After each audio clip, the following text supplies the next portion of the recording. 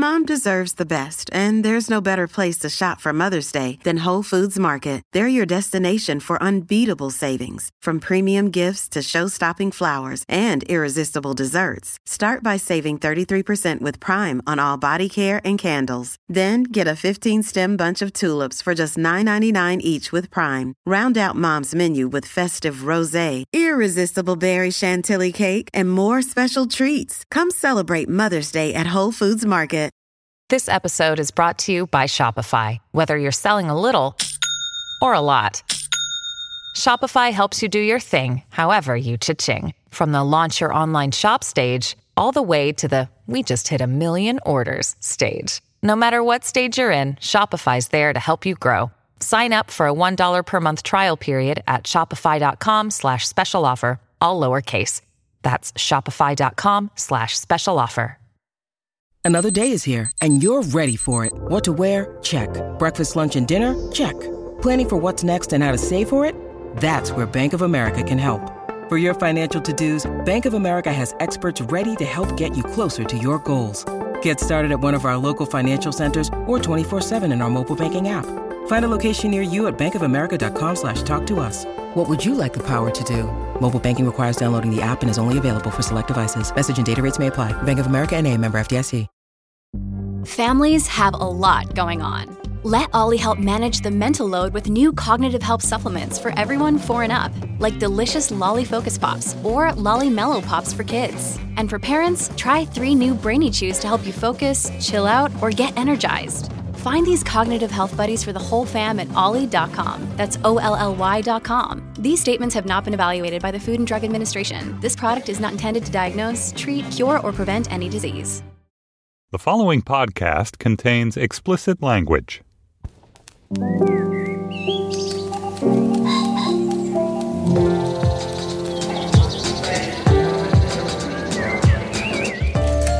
I'm Stephen Metcalf, and this is the Slate Culture Gabfest Independence edition. It's Wednesday, June 29th, 2016. On today's show, Independence Day Resurgence is the much unawaited sequel to the old Roland Emmerich blockbuster. Is it every bit the bloated, cynical mess the critics say it is? Dana loved it, I think. Does that make me unbloated and cynical? It makes you svelte and optimistic. Yeah, exactly. And then Angels in America, the magnificent theater epic by Tony Kushner, widely hailed at the time as a total masterpiece, now turns 25. Slate has produced an oral history of the play. We discuss its birth, its life, its glorious afterlife with Slate's culture editor, Dan Kois. And finally, Judith Butler was once the most ridiculed academic in America. She was a stand-in for everyone's dislike of jargon and obscurity for obscurity's sake, et cetera, et cetera. Now New York Magazine has anointed her the genderqueer prophet for our times.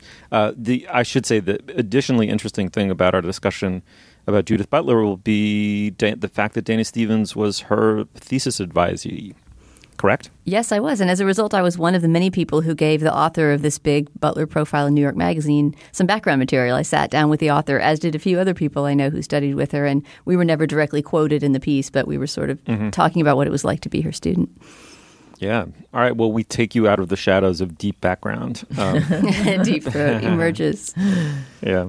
So, Julia, before we proceed, we must have some business, I would think. Yes. We are doing a live show at the Mount, Edith Wharton's Manse in Lenox, Massachusetts on August 4th. I believe there's still tickets available for that at slate.com/live. Please come join us. I was there when I was on vacation last week, not exactly at the Mount, but in Lenox and in that area. It's so freaking beautiful. If you've never been, you should go. Make a weekend of it. Come see us. It'll be really fun. Also, I should note for our Slate Plus members that for this week's bonus segment, I have kicked Dana and Steve out and invited Dan Kois and Willa Paskin in to discuss the Game of Thrones finale, how the show has changed in its most recent season, and whether it's any good and why it's so compelling. So stick around for that discussion if you're a Plus member. If not, you can join Slate Plus at slate.com/cultureplus. All right, Steve, what's next? All right, Julia, thanks. Moving on. When the movie Independence Day appeared in 1996, it represented possibly, I suppose, a turning point for the blockbuster. The super expensive, seasonally released movie targeted at teenage boys It had a pretty good run since the 1980s, but where could it go next? Could you possibly make movies louder, bigger, stupider, and win an even bigger audience share? With Independence Day, the answer turned out to be yes. It was a silly sub-epic crammed with stars, very thin on plot, and some prefab iconographic destruction of major tourist destinations like the White House, Empire State Building, made an unbelievable haul at the box office. Now, 20 years later, comes Independence Day Resurgence, which honors its predecessor by making it look in comparison like Citizen Kane. It's a confusing mess from beginning to end. Let's just say it involves aliens invading in a ship the size of an ocean, totally ridiculous, being repelled by plucky earthlings, no less ridiculous. At one moment, the entire contents of Asia, people included, are dumped on Europe. I think that happens in this movie. I'm not sure if that was the movie or the shrooms talking. It stars Liam Hemsworth, Micah Monroe, Jeff Goldblum, Bill Pullman, many of the people from the original movie, notably not Will Smith, who declined to reappear. Why don't we listen to a clip? Here we go. All right, coming for you, baby. There she is. What is it, an alien laser? Nope, that's the Oaken laser. Careful, you'll agitate the crystals. I built it back in '94. Had to shelve it, though, after the meltdown in Sector 3. Here, put it over here. What is that thing doing here? All right, be a good boy. Go stand over there. Wait a second, what meltdown? Are we sure this thing is safe to use? Highly unlikely. Clear!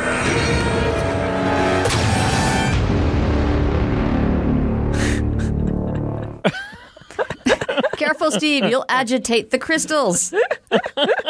Oh, my God. Dana, there might be a meltdown in Sector 3 of your brain. You didn't fucking pan this movie.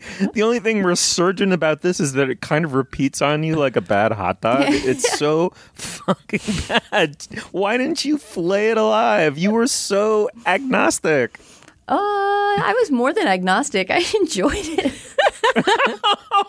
Oh, no. Well, let me give you some background, okay? Going in to see this movie, it was a very strange sort of moment. So this movie was not screened in advance for critics, usually not a sign that a movie is, that worth reviewing. That essentially only happens with either critic-proof movies like the Star Wars movie or something that's so bad that, they're going to sort of try to get in a good weekend before the bad reviews come out because they know they're coming. So as a result, me and a bunch of other critics had to go pay to see it on the opening night and then run home and write a review real fast. That also happened to be the night, the week after Orlando, the week after the sit-in in Congress. It was the day that the Brexit vote was happening. It was just the kind of day on which you felt that you could not give two fucks about the latest whatever summer blockbuster movie. And yet somehow this movie, in the very stupidity of its portrayal of apocalypse, made me start thinking about America's fantasy of apocalypse. And I ended up finding it really exciting to write on. I also, and this is a more personal thing you guys know already, I just have a weakness for big, dumb disaster movies. I love Twister. We've talked about my love for Twister. I love 2012, the Mayan apocalypse fantasy that the same director, Roland Emmerich, made in the year 2012. I still remember the press screening of 2012 and just crying with laughter through the whole thing. To me, Roland Emmerich in particular, his kind of conspiratorial imaginings. For example, he made that movie Anonymous that's like an anti-Stratfordian drama, right? Proposing that Shakespeare didn't write Shakespeare's plays.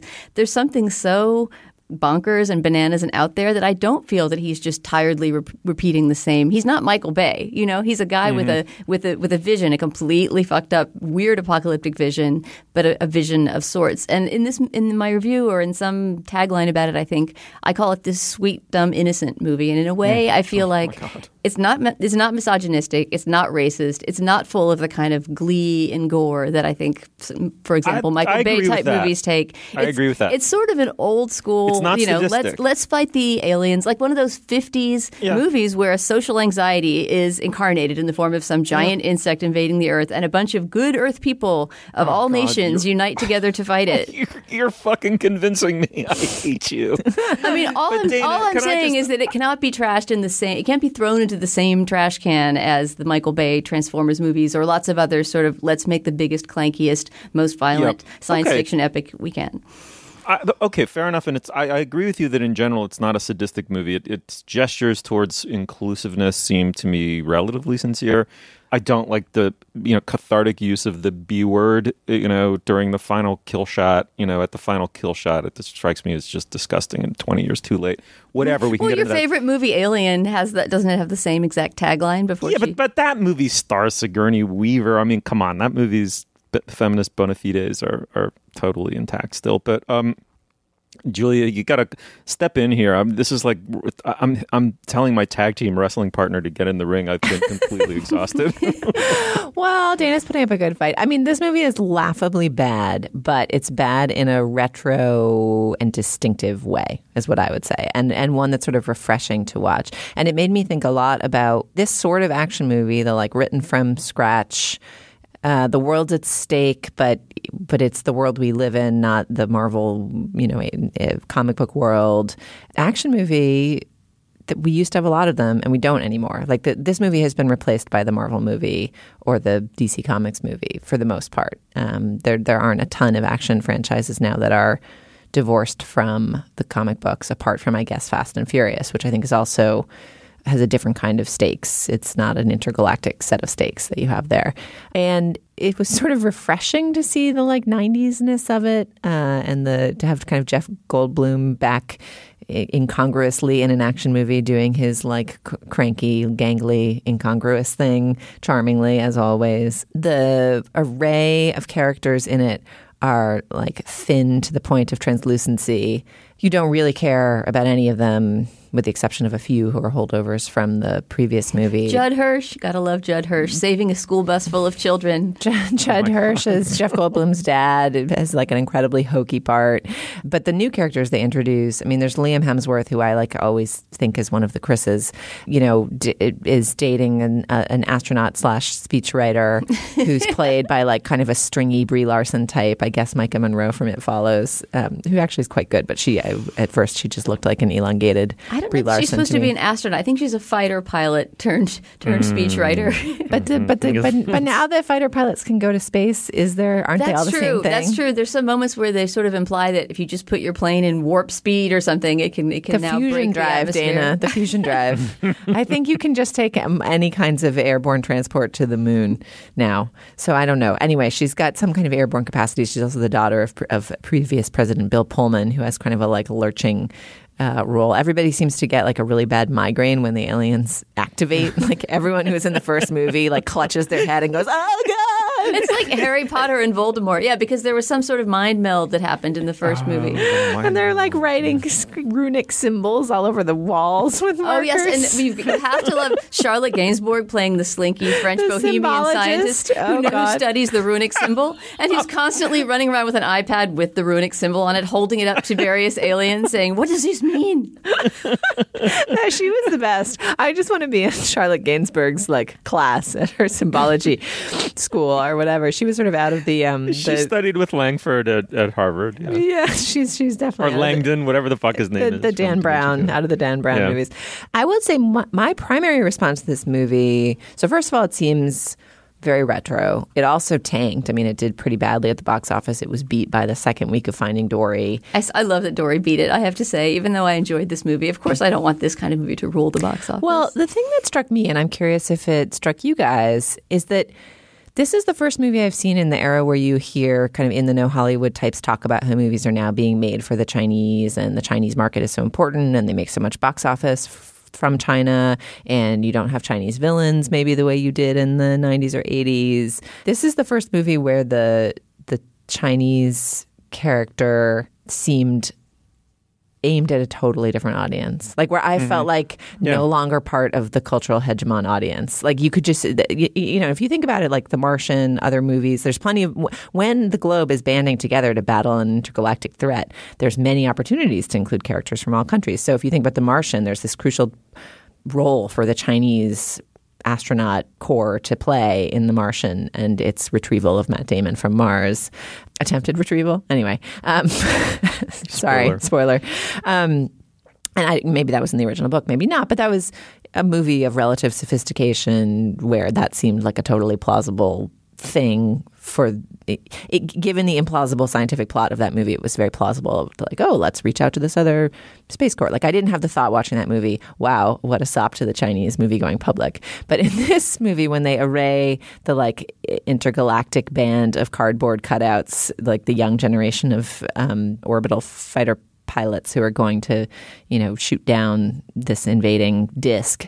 One of them is this Chinese fighter pilot on whom another character has a crush, and she like shows up and speaks in Chinese to her uncle, and they have this exchange of jokes in Chinese that are subtitled that just do not feel pitched at an American audience at all. Mm-hmm. And to me, that was the most fascinating thing about this whole movie. It was like, wow, this is just, I mean, I think China became the second biggest movie-going market like 3 years ago. And I think it's going to be the biggest movie-going market in the world either next year and a couple of years following. And just because a more elegant movie like The Martian does it elegantly, like a clunky movie like this does it clunkily.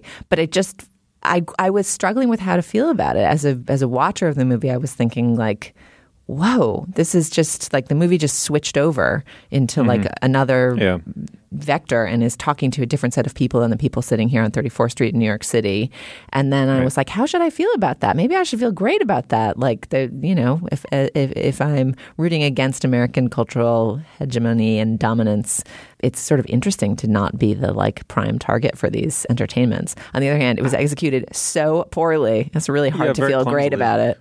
Well, I mean, a couple things. One is that I think the 20 years since Independence Day is the 20 years when this phenomenon has happened. And Independence Day sort of the first one marked its beginning. That was exactly the moment, the mid-90s, when foreign box office equaled for the first time domestic. And they ran neck and neck through the late 90s. And then as I understand it, it was about 10 years ago that a foreign box office began to overtake domestic, and it changed the game of writing movies. They now had to be written in a much more blockbuster movies. They had to be written in much more generic, kind of from nowhere to nowhere style.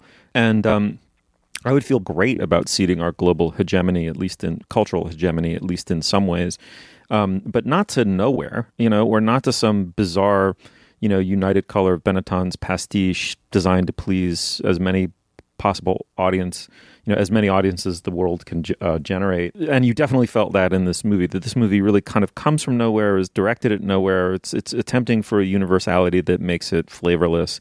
It doesn't really honor the Chineseness of the Chinese in any way. It doesn't seem to come from America in any specific way. Dana, that just strikes me as depressing, right? Is that the future of super large movies? I don't know. I mean, I think whatever you say about this movie, I don't think that it is a particularly typical movie of its kind. I think that if we wait just a few more weeks into the summer, we can find a movie about which we can make these same critiques, maybe even more compellingly. I think it is true that the Chinese characters and the tiny bit of of interplay between them in Chinese felt sort of product placement-ish. It wasn't so much let's welcome this different culture into our world as maybe Pacific Rim tried to do, right? Pacific Rim, the Guillermo del Toro, I don't know what you'd call it, like it's a space galactic opera, seemed like it was actually attempting to imagine some sort of multinational future. Whereas here, that did feel like a sort of product placement sop. But I still think that this movie runs along a slightly separate track, maybe because Emmerich is European, maybe because he isn't aiming quite at the American audience, that there's a kind of, it is kind of a bland internationalism to his focus. But I think the glory that he takes in this imagined destruction doesn't feel like a violent one to me. And maybe just because this movie is set in a kind of absurd futuristic utopia where, everything is easily fixable if you can just blast away those damn aliens, which is very, very easy to see why Hollywood and the whole world would want to imagine such simplicity, right? At a moment when being a refugee, speaking a foreign language, having a common goal with another national group seems more and more difficult after each election. No, that's true. All right, well, right-thinking people everywhere saw this movie as preposterous, an act of Esperanto filmmaking. But Dana Stevens loved it. So come to facebook.com/culturefest and take up the argument with her. At the movie's Independence Day, what is it, Resurgence? Resurgence. Independence Day : Resurgence, which is great because it sounds so like icky and gooey. You're like, oh, that movie just resurged back at me. Just to quote one more line from it, listen up, they're going for our molten core. How can you not like a movie that has that line? Oh, I don't know how. Yeah, impossible. All right. Hey, it's Ryan Reynolds, and I'm here with Keith, co-star of my upcoming film, If, only in theaters May 17th. Do you want to tell people the big news? All right, I'll do it. Sign up now and you'll get unlimited for $15 a month and 6 months of Paramount Plus Essential Plan on us. MintMobile.com/switch. Upfront payment of $45 equivalent to $15 per month. Unlimited over 40 gigabytes per month. Face lower speeds. Videos at 480p. Active Mint customers by 531.24 get 6 months of Paramount Plus Essential Plan. Auto renews after 6 months. Offer ends May 31st, 2024. Separate Paramount Plus registration required. Terms and conditions apply if rated PG. All right, we're joined by Dan Kois, the culture editor, of course, of Slate magazine. Dan, welcome to the show. Thanks, guys. Dan, you and Isaac Butler have compiled an oral history on the occasion of the 25th anniversary of the play Angels in America by Tony Kushner. Your co-written introduction is so beautiful that it would be a travesty for me not to just quote it. So here we go. 25 years ago this summer, Tony Kushner's Angels in America premiered in the tiny Eureka Theater in San Francisco's Mission District. Within 2 years, it had won the Pulitzer Prize and began a New York run that would dominate the Tony Awards 2 years in a row, revitalize the non-musical play on Broadway, and change the way gay lives were represented in pop culture. Both parts of Angels' Millennium Approaches and Perestroika put gay men at the center of American politics. Dan, I think the important fact there, just to lead off with, is it's now a part of the American literary and theatrical canon. It's a great play, whether you look at it politically or otherwise, but there's no way to look at it non-politically, especially when the play came out. It completely changed, if I'm right, the dialogue this country was having about AIDS and the way it was spoken of and the way the gay community, as you say, was depicted in pop culture. Talk a little bit about the play and your relationship to the play. The play revolutionized the way that American pop culture dealt with AIDS and gay men. It also, in a lot of ways, and I want to talk to you in particular about this, Steve, it really changed the way that a particular generation thought about Reagan and the Reagan era. Opened in San Francisco in 1991. It opened on Broadway in 1993. And in fact, it opened just a few months after the Clinton inauguration. And many people that we talked to over the course of this oral history talked a lot about the way that the entire political dynamism of the play seemed to them to be of a piece with a kind of revolution that they believed was happening in the country at the time. And the way that the play urged them to reconsider the Reagan-Bush era, not only for Reagan's silence on AIDS as thousands were dying, but for the way it corrupted the country and the country's morality and ethics as a whole, felt invigorating and amazing to them. My personal connection to the play is not that different from many others. When it was a thing in the early 90s, I, like many young aspiring theater people, got really excited about it. And I read it in American Theater Magazine because they printed the entire script of Millennium Approaches in American Theater Magazine. And I came to New York in the summer of 1994 when it was running on Broadway. Both parts were running on Broadway. I saved up all my money and I think begged some money off my parents to afford tickets, which were historically expensive at that time. It was, I think, the first Broadway show to maybe like break the $70 barrier or something. And I saw Millennium Approaches and Perestroika that summer, and I already knew the shows well, but just seeing that those performances changed the way I thought about what art could do emotionally and politically, and the way it could reframe my thinking about the world. And it still, I think, has that effect for many people. And that's a big part of its place in the canon for an entire generation of art lovers. It was a seminal artistic experience. All right, Dan, well, there's so many things I want to talk to you about this play. But before we get there, HBO did a beautiful production of this directed by Mike Nichols. Came out about 10 years ago or so. When was that? It came out in 2003. 2003. Oh, wow. Anyway, why don't we listen to a clip from that? Sure. This is from early in the movie, Mike Nichols' movie, then also early in the play. The movie tracks the play basically one-to-one.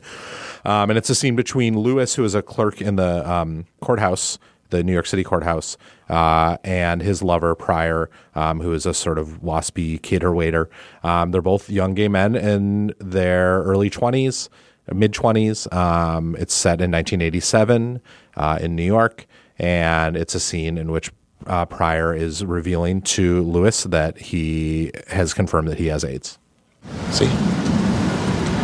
That's just a burst blood vessel. Not according to the best medical authorities. What? Tell me.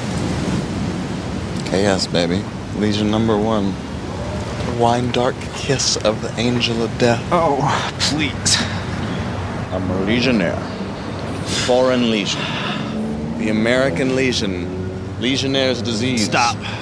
My troubles are legion. Will you stop? Don't you think I'm handling this well? I'm gonna die. Bullshit. Let go of my arm. No. Let go. No.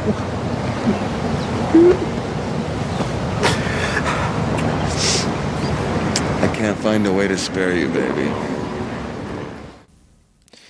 Dan, when something becomes a masterpiece and part of the canon, it always feels, in retrospect, like it was inevitable. One of the great virtues of this oral history that you've done with Isaac Butler is that, of course, nothing is inevitable. Everything starts as a fragile seedling and may or may not become great and inevitable seeming. In reconstructing the history of the genesis of the play in Tony Kushner's imagination and its first productions in a tiny theater in San Francisco, what surprised you most about its evolution? Basically, I mean, very much what you said, that there were many points at which this whole thing could have gone off the rails. You know, Tony Kushner pitched this play originally. It was commissioned by the Eureka Theater as a 90-minute chamber play about gay men, AIDS, Mormons, and Roy Cohn with 5 characters and songs. That was the original commission. And it turned into a 7-hour, 2-part like epic masterpiece with enormous technical challenges and angels flying around on ropes and multiple scene changes and scenes set in Antarctica and the road from his original vision of the play to what it became was really rocky, and there were people defecting from theaters and fighting over the play and legal challenges and time after time after time, Kushner found himself somewhat overwhelmed by the task that he had set himself, or that he felt that art had set him or fate had set him. And the stories we heard of productions of Angels going into rehearsal without even having a script. I mean, time after time, Part 2, Perestroika, would go into rehearsal at multiple theaters in San Francisco and Los Angeles and London, and the script wasn't ready. It wasn't done. Even on Broadway, Tony Kushner, after winning every Tony in the spring of 1993, spent the entire summer basically having a nervous breakdown, gaining 40 pounds and throwing out his back while trying to finish the script of Perestroika for its anticipated fall 1993 opening.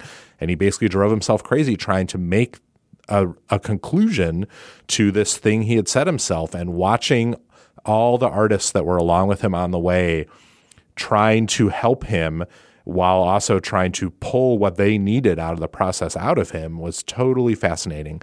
And 25, 24, 23 years after that, people's memories were still very sharp and their feelings were very strong about how difficult and nearly catastrophic this process was for everyone. To the degree, Dan, that certain people involved with the project still say to this day that while Millennium, the first half, so the first of the 2 halves of the play, is this perfect gem-like play, that many of them still think Perestroika is kind of too long and too crazy and unstageable, even though they also seem to say it needs to be there in all of its overlong craziness. Yeah, I think that's right. And doing this project gave me a new appreciation for Perestroika, which I, like many people, also have felt is like, I'm glad that it exists and it's still better than most plays, but it's clearly inferior to Part 1. But the way that the people like George Wolfe, who directed the play on Broadway, the way they talk about Perestroika as this sort of great, messy work of American genius that more accurately reflects what they love about art and theater in all its glorious insanity, gave me a new appreciation for what that experience must have been like and what that play does bring to the sort of overall thematic and aesthetic arcs of Angels as a whole piece, right?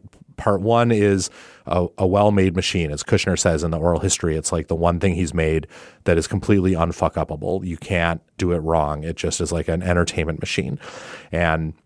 But Part 2 is more true in many ways to the themes of the piece, that humanity, in order to survive and thrive, needs to always be moving forward in all its messiness and glory.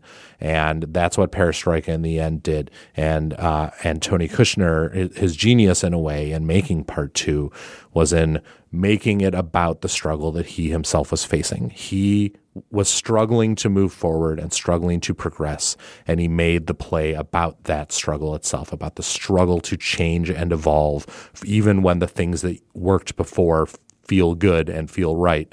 Humanity must move forward nonetheless, even when it's painful. Right, and the drama of that writing and of that deadline meeting is a big part of the oral history that you guys gathered. There's something heartening for anyone who's experienced writer's block to imagine the position of Tony Kushner as he's trying to deliver that last play, and it keeps proliferating and getting hundreds of pages longer, and he's locked up in a spider-infested cabin, madly trying to finish it. It's a drama in itself.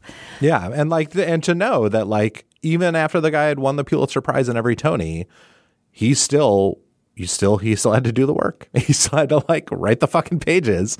It is a good reminder that everyone just still has to write the fucking pages. Thanks a lot, editor. One thing that I love about this project, Dan, I mean, I, like you, I saw a production of this at the Trinity Rep in Providence in 96 and felt like, whoa, I didn't know, I'd gone to plays as a kid. I'd seen a bunch of Shakespeare reinterpreted in punk London and, stuff like that. But to see a new play that felt so vital and electric was stunning and transformative experience for me. And I think a couple of people in the oral history compared Angels in America to Hamilton as sort of a play that was a bona fide blockbuster hit and phenomenon, won all the accolades of the theater industry, but also became a talking point for think pieces. I forget who it is who says it was the sort of thing that was discussed in the New York Review of Books as well as in theater reviews. And I wondered what you learned from this project about what theater offers, particularly when someone's able to produce a work that goes this big and has this much of an impact. I mean, it's rare and probably increasingly rare, right? But I wondered what you came away with thinking about this as a work of theater specifically. The most interesting direct parallel that I discovered between these two, between Hamilton and Angels, in putting this together was something that I hadn't really thought about before, which is that a great amount of the power for each of these works in their time is that they viewed the great arc of American history through the lens of a group of people who had previously been completely left out of that history and told that story in some way through their stories. Angels did it by putting gay men at the center of the sort of American political process and the American cultural argument. Hamilton does it slightly differently. It does it through casting, right? It casts people of color in the roles of these founding fathers, and through casting and also the vernacular of the music that it uses, it encourages us to view this era in a new light by putting these previously marginalized voices on the stage in an interesting way. But both of these works, separated by about 25 years, became phenomenons in part because they allowed a brand new audience who had previously felt like their stories were not being told or that they were not being represented in this high art arena to understand that they could be part of that world, and that not only could they be part of that world, but their addition to that world made for a better work, made for a kind of masterpiece that was not previously accomplishable. And so watching people respond to Hamilton, knowing the way that 25 years ago Angels just created a whole new way of storytelling, of epic storytelling, and of viewing art through this completely different lens is really heartening. Now, that the differences between them are obviously many, but the one huge difference is that Hamilton is a gigantic moneymaker. Angels was a huge hit. It was a tough ticket to get. It won every award. And it made some money at first, but in the end, it just barely maybe broke even or maybe lost its investors a tiny amount. In part, that was because of the tremendously expensive struggles of putting Perestroika on stage. They lost hundreds of thousands of dollars just shutting down shows to try and get Perestroika right. and they never really quite recovered from that.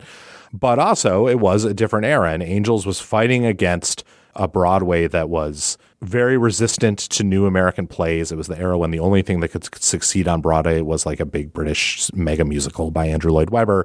And it paved the way for Broadway to be a place where popular high art like Hamilton could not only be embraced but also be financially successful. Like, I think that the struggles of Angels meant that a quality show like Hamilton 25 years ago could not only be beloved, but could make an enormous amount of money in the way that it is now.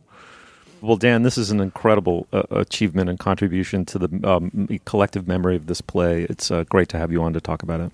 Thanks, guys. You can find Dan Kois's and Isaac Butler's wonderful oral retelling of the history of the play Angels in America at slate.com. Check it out, and please tell us what you thought of it at facebook.com/culturefest. This episode is brought to you by La Quinta by Wyndham. Your work can take you all over the place, like Texas. You've never been, but it's going to be great because you're staying at La Quinta by Wyndham. Their free Bright Side breakfast will give you energy for the day ahead. And after, you can unwind using their free high-speed Wi-Fi. Tonight, La Quinta. Tomorrow, you shine. Book your stay today at LQ.com.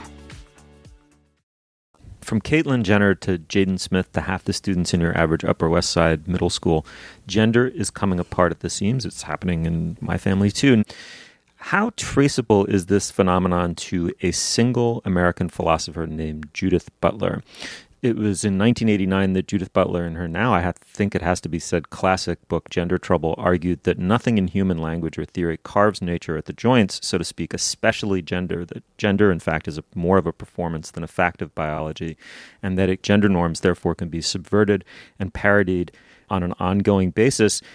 Dana, the place to start here is with you. How surprised are you to see this person who, and it should be said that within academia, many people revere Judith Butler as a god and as a philosophical god. She's goddess, I'm sorry, or neither, gender-neutral deity. She's as deeply versed in the European tradition of philosophy as anybody teaching in the American Academy. She makes routine reference not only to contemporary French theory, but the tradition of German philosophy going back to Hegel and Kant and beyond. She's an absolutely brilliant woman. But how surprised are you that this person who was also the subject of an enormous amount of criticism involving her supposedly painfully obscure writing style and her, kind of outre theories is now becoming something of a, dare one say it, a media star? Yeah, I mean, in my world, in my little limited world, she's been a media star for 25 years. So the fact that she's now in New York Magazine being profiled is just kind of a funny cherry on top. But I was delighted to hear that she was getting profiled in a big popular mainstream magazine, because I feel like, from the early 90s on, from the days when I first sort of knew of and started reading with her on, she has, as you say, been this figure who's held up as a model of obscurity, obscurantism. She won the, quote, Bad Writing Award some year back then, which was, who knows who even gives out the Bad Writing Award. It's sort of the anti-theory award is what it really is. Mm-hmm. And yet, as I think we've talked about this before in relation to, talking about maybe it was the Caitlyn Jenner episode, and yet her theories have trickled so far down that now, as Molly Fisher, the author of this New York Magazine profile, points out, I think it was an Elle magazine or some teen magazine, the word heteronormativity is casually used in describing Teen Vogue.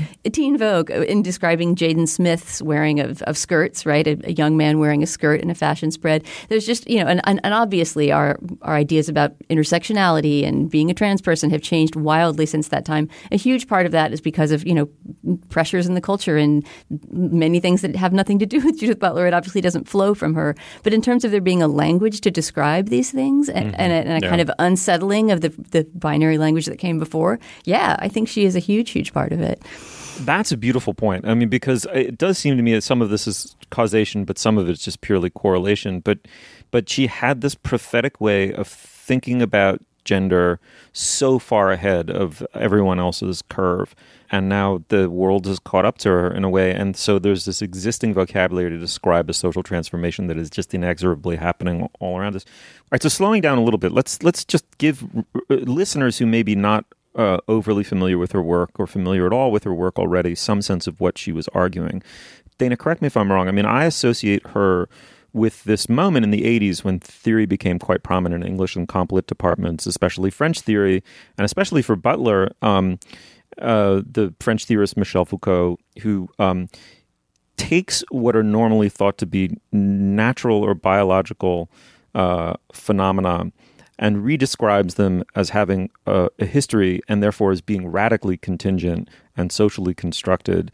Foucault did think quite a lot about gender and sexuality. I mean, he wrote a history of sexuality, but it was really American academics like Judith Butler and Eve Kosofsky-Sedgwick who took up this idea that what we think of as somehow rooted in nature or human nature is itself radically contingent, dependent upon language and human subjectivity and social performance. And that began the process of finding a whole new vocabulary with which to talk about not being straight, not being heteronormative, and on and on and on. Am I in the ballpark here? Yeah, I mean, I think that would speak well to sort of Judith Butler's initial contribution, the thing that kind of made her name, that Gender Trouble book and the rip that she kind of made in gender studies in the academy by making this very basic to us now claim that gender is performative, that it's something that you are born with, maybe a physical sex, but that what that means for you as a social being is constructed throughout the course of your life. I mean, at this point, having seen, RuPaul and Laverne Cox on TV and Caitlyn Jenner out in the real world, the idea that gender is performative hardly seems shocking to us. But I think that's because there are pioneers who say things that sound strange to everyone. And I remember being at, debates and public speeches and things where, trolls in a way, people that were really offended by the strangeness of this language and this idea would raise their hand afterwards and ask, are you saying that there's no such thing as men and women? Are you saying, and that these ideas, even to very educated people at that time, sounded strange and displacing. Well, I remember showing up at college in 1996 and signing up for like a women's studies class as a young feminist. And on the first day, the day when people were going around in shopping classes, the professor stood up and said, "What is gender?" And there was like an array of hands in the front rows. And someone stood up and said, "A social construct." And the professor said, "What does it define?" And the person who stood up said, "Dominance and subordination." And I just slunk out of the back of the class and was like, "Not for me." Not interested. Isn't there some Monty Python skit where some leaders, some inspirational speakers making them all say, "We will not be conformists. We will not be conformists."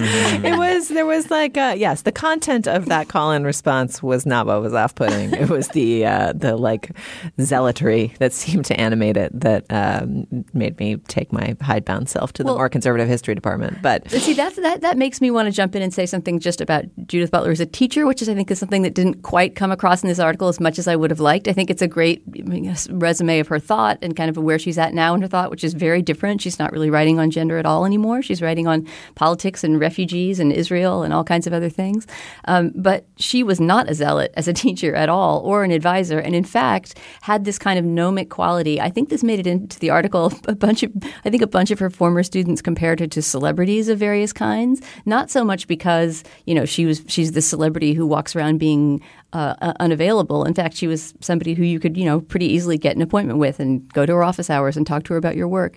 But in that her teaching had this kind of gnomic quality. I think I compared her to Bob Dylan, in the way in interviews he'll not answer the question that was asked, but the answer that he gives opens up some other possibility. That was in a way her style of teaching, or at least to me, it was sort of her style of being a thesis advisor. And so it really was the opposite of, somebody coming in with these ham-handed views and wedging them into your work. It was much more of an opening. And I think she is a born teacher in the sense of Socrates. I feel like Judith Butler is one of these people, if she lived 2,000 years ago, she would be under a tree talking about ideas and people would be gathering around to listen. Unless her given sex had ruled out that opportunity for her.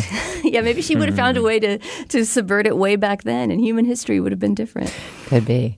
I mean, it is fascinating to re-encounter these ideas. It is stunning how quickly the broader culture seems to be speaking in this lingo and taking these somewhat radical in the millennia of human history ideas about how gender functions as givens, as new givens. And also there's the obvious attendant political backlash that seems currently to be centered on the trans bathroom fights, but obviously has other tentacles as well. But I have had a whole new set of thoughts around this from raising two young boys, and you guys have girl children. I mean, it's the constant conundrum of parenthood of how much is in the kid already, and how much is this endless feedback loop where all of your behaviors shape all of their future selves and actions in a way that's so cripplingly, mind-bogglingly consequential that you can't think about it, else you would just like stand there with a mac and cheese box in your hand and never pour it into a pot of boiling water. But like, my children are obsessed with trucks. They're young boys obsessed with trucks. They are so consumed with modes of transport. And I, as a deep non-gender essentialist, as someone who like rankles when I get asked about what it's like to be a woman leader, it's like, I don't know, man. Just me. It's weird. It's like trippy. Parenthood has complicated my ideas about gender, which I do think is largely socially constructed, despite how off-putting I found that slightly fascistic recitation. And I can't tell, of course, like when my children started noticing cement mixers, then I started pointing them out, right? So if, would I have not pointed out and reinforced the cement mixer interest with a girl child? And would I have pointed out and reinforced her like sparkle interest instead? I don't know. But there's a there that's confounding when you have the set of political beliefs I do. Yeah, Julia, that's so fascinating. I totally agree. But what calls up a couple of interesting related questions. First of all, we should point out that today's the 46th anniversary of Stonewall, right? So there can just be, that was just a moment where, based on no theory of anything whatsoever, a bunch of people not wearing the right clothes and not having sex with the right people just said no to a bunch of cops, right? And the modern gay rights movement was born, even though no one would have woken up the next morning and said so. And it's interesting to think about what the relationship between political acts and events that are relatively spontaneous and just happen because someone says no. Like, no, this is where the line gets drawn. It gets drawn tonight. Fuck you. Get the fuck out of here. And, very deep theoretical reconsiderations of notions of justice and social norms, and both play a real role. What I find interesting about the latter, especially relative to your boys and trucks, is that do we need to go so far as to say, to become a kind of doctrinaire anti-essentialist in order to have social progress, right? Like, theory demands a degree of coherence and conclusiveness about gender that I don't think is sustainable on the other to the other extent either. I mean, there may be we're never going to crack the code of where biology ends and society begins, or culture begins. So I think, in a way, to try to bring these two points together into a single point, I mean, you sort of have to honor the non-theoretical as it unfolds in the middle of the night in a gay bar, in Greenwich Village, and with your kids. Like, I mean, they're going to do things that seem radically conformist, and that has to be okay too. And maybe you don't need any kind of theory as to what's performance or what's gender. You just have to be open-minded. What am I trying to say, Dana?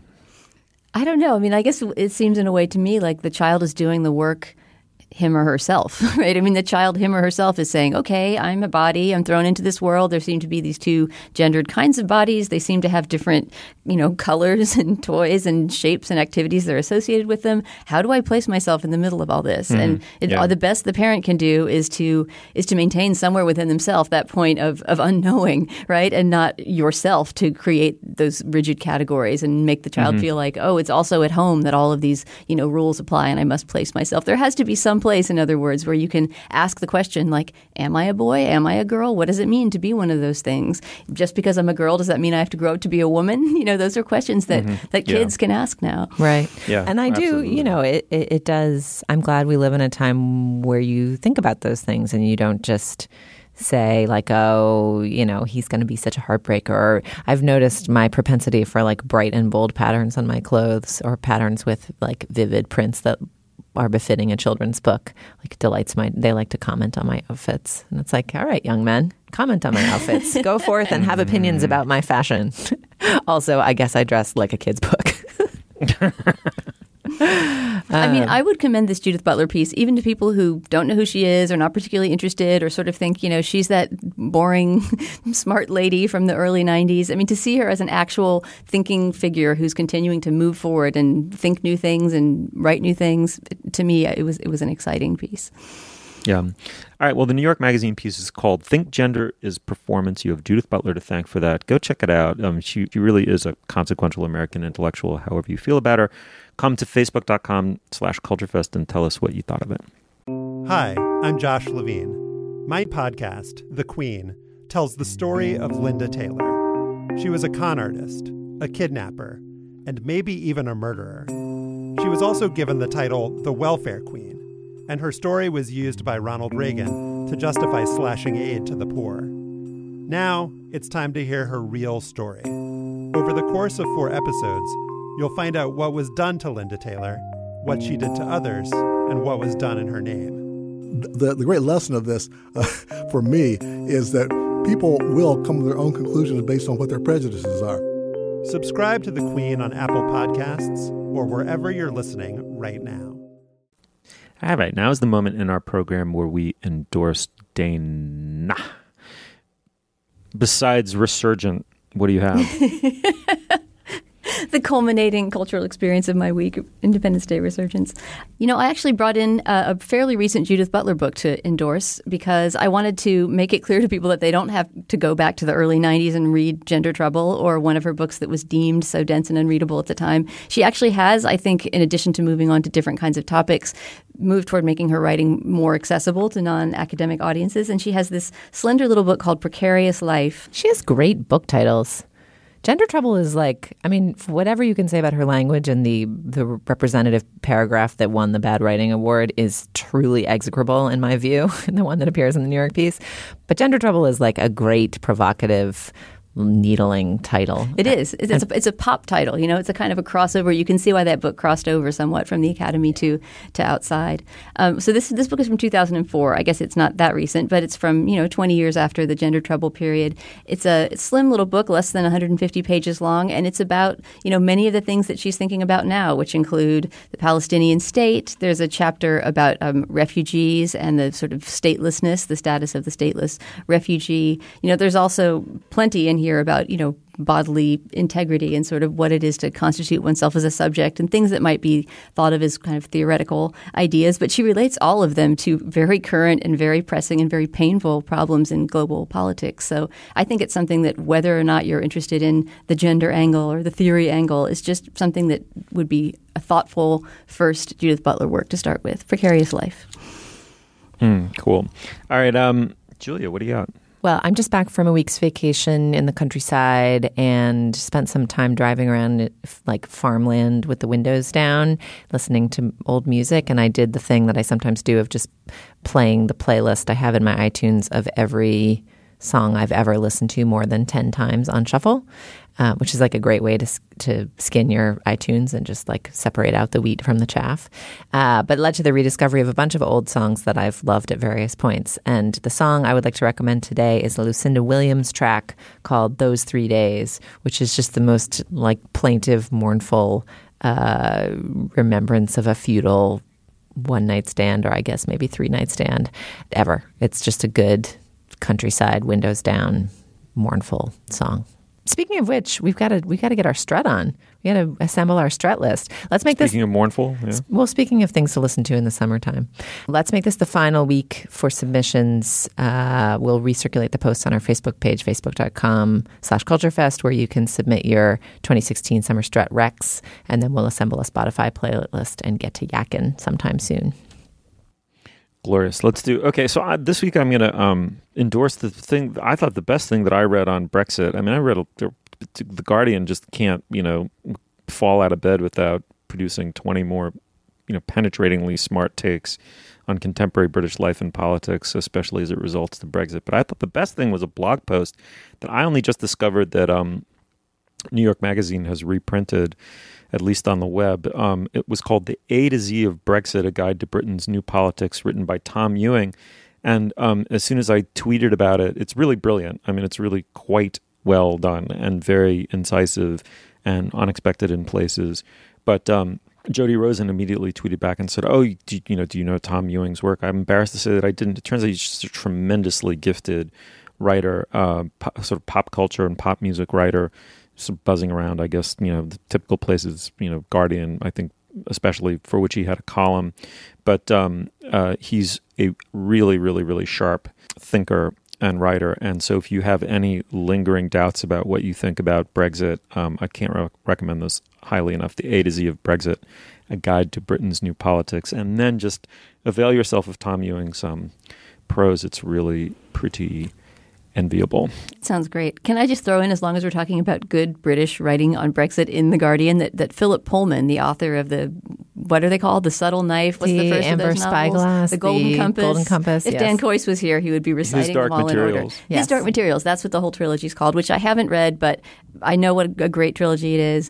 Anyway, I'd never read him on anything, and he wrote this beautiful kind of historical study going back to, I don't know, the 1600s, sort of looking at isolationism in Britain and the history of their relationship with Europe. And I just learned so much from it. And he was such a compelling writer about politics that it made me want to go pick up that trilogy right away. Oh, fantastic. All right. Well, thank you, Dana. Thanks, Steve. Thanks, Julia. Thank you. You'll find links to some of the things we talked about today at our show page, slate.com/culturefest. And you can email us at culturefest@slate.com or drop us a note at our Facebook page, facebook.com/culturefest. Our producer is Ann Hepperman. Our intern is Lizzie Feisen. The executive producer of Slate Podcasts is Steve Lickteig. And Andy Bowers is the chief content officer of the Panoply Networks. Culture Gabfest is, of course, part of the Panoply Network. You can check out our entire roster on itunes.com/panoply. Our Twitter feed is @SlateCultFest. For Julia Turner and Dana Stevens, I'm Stephen Metcalf. Thank you so much for joining us, and we'll see you soon. You say there's always gonna be this thing between us. Days are filled with dreams. Scorpions crawl across my screen, make their home beneath my skin.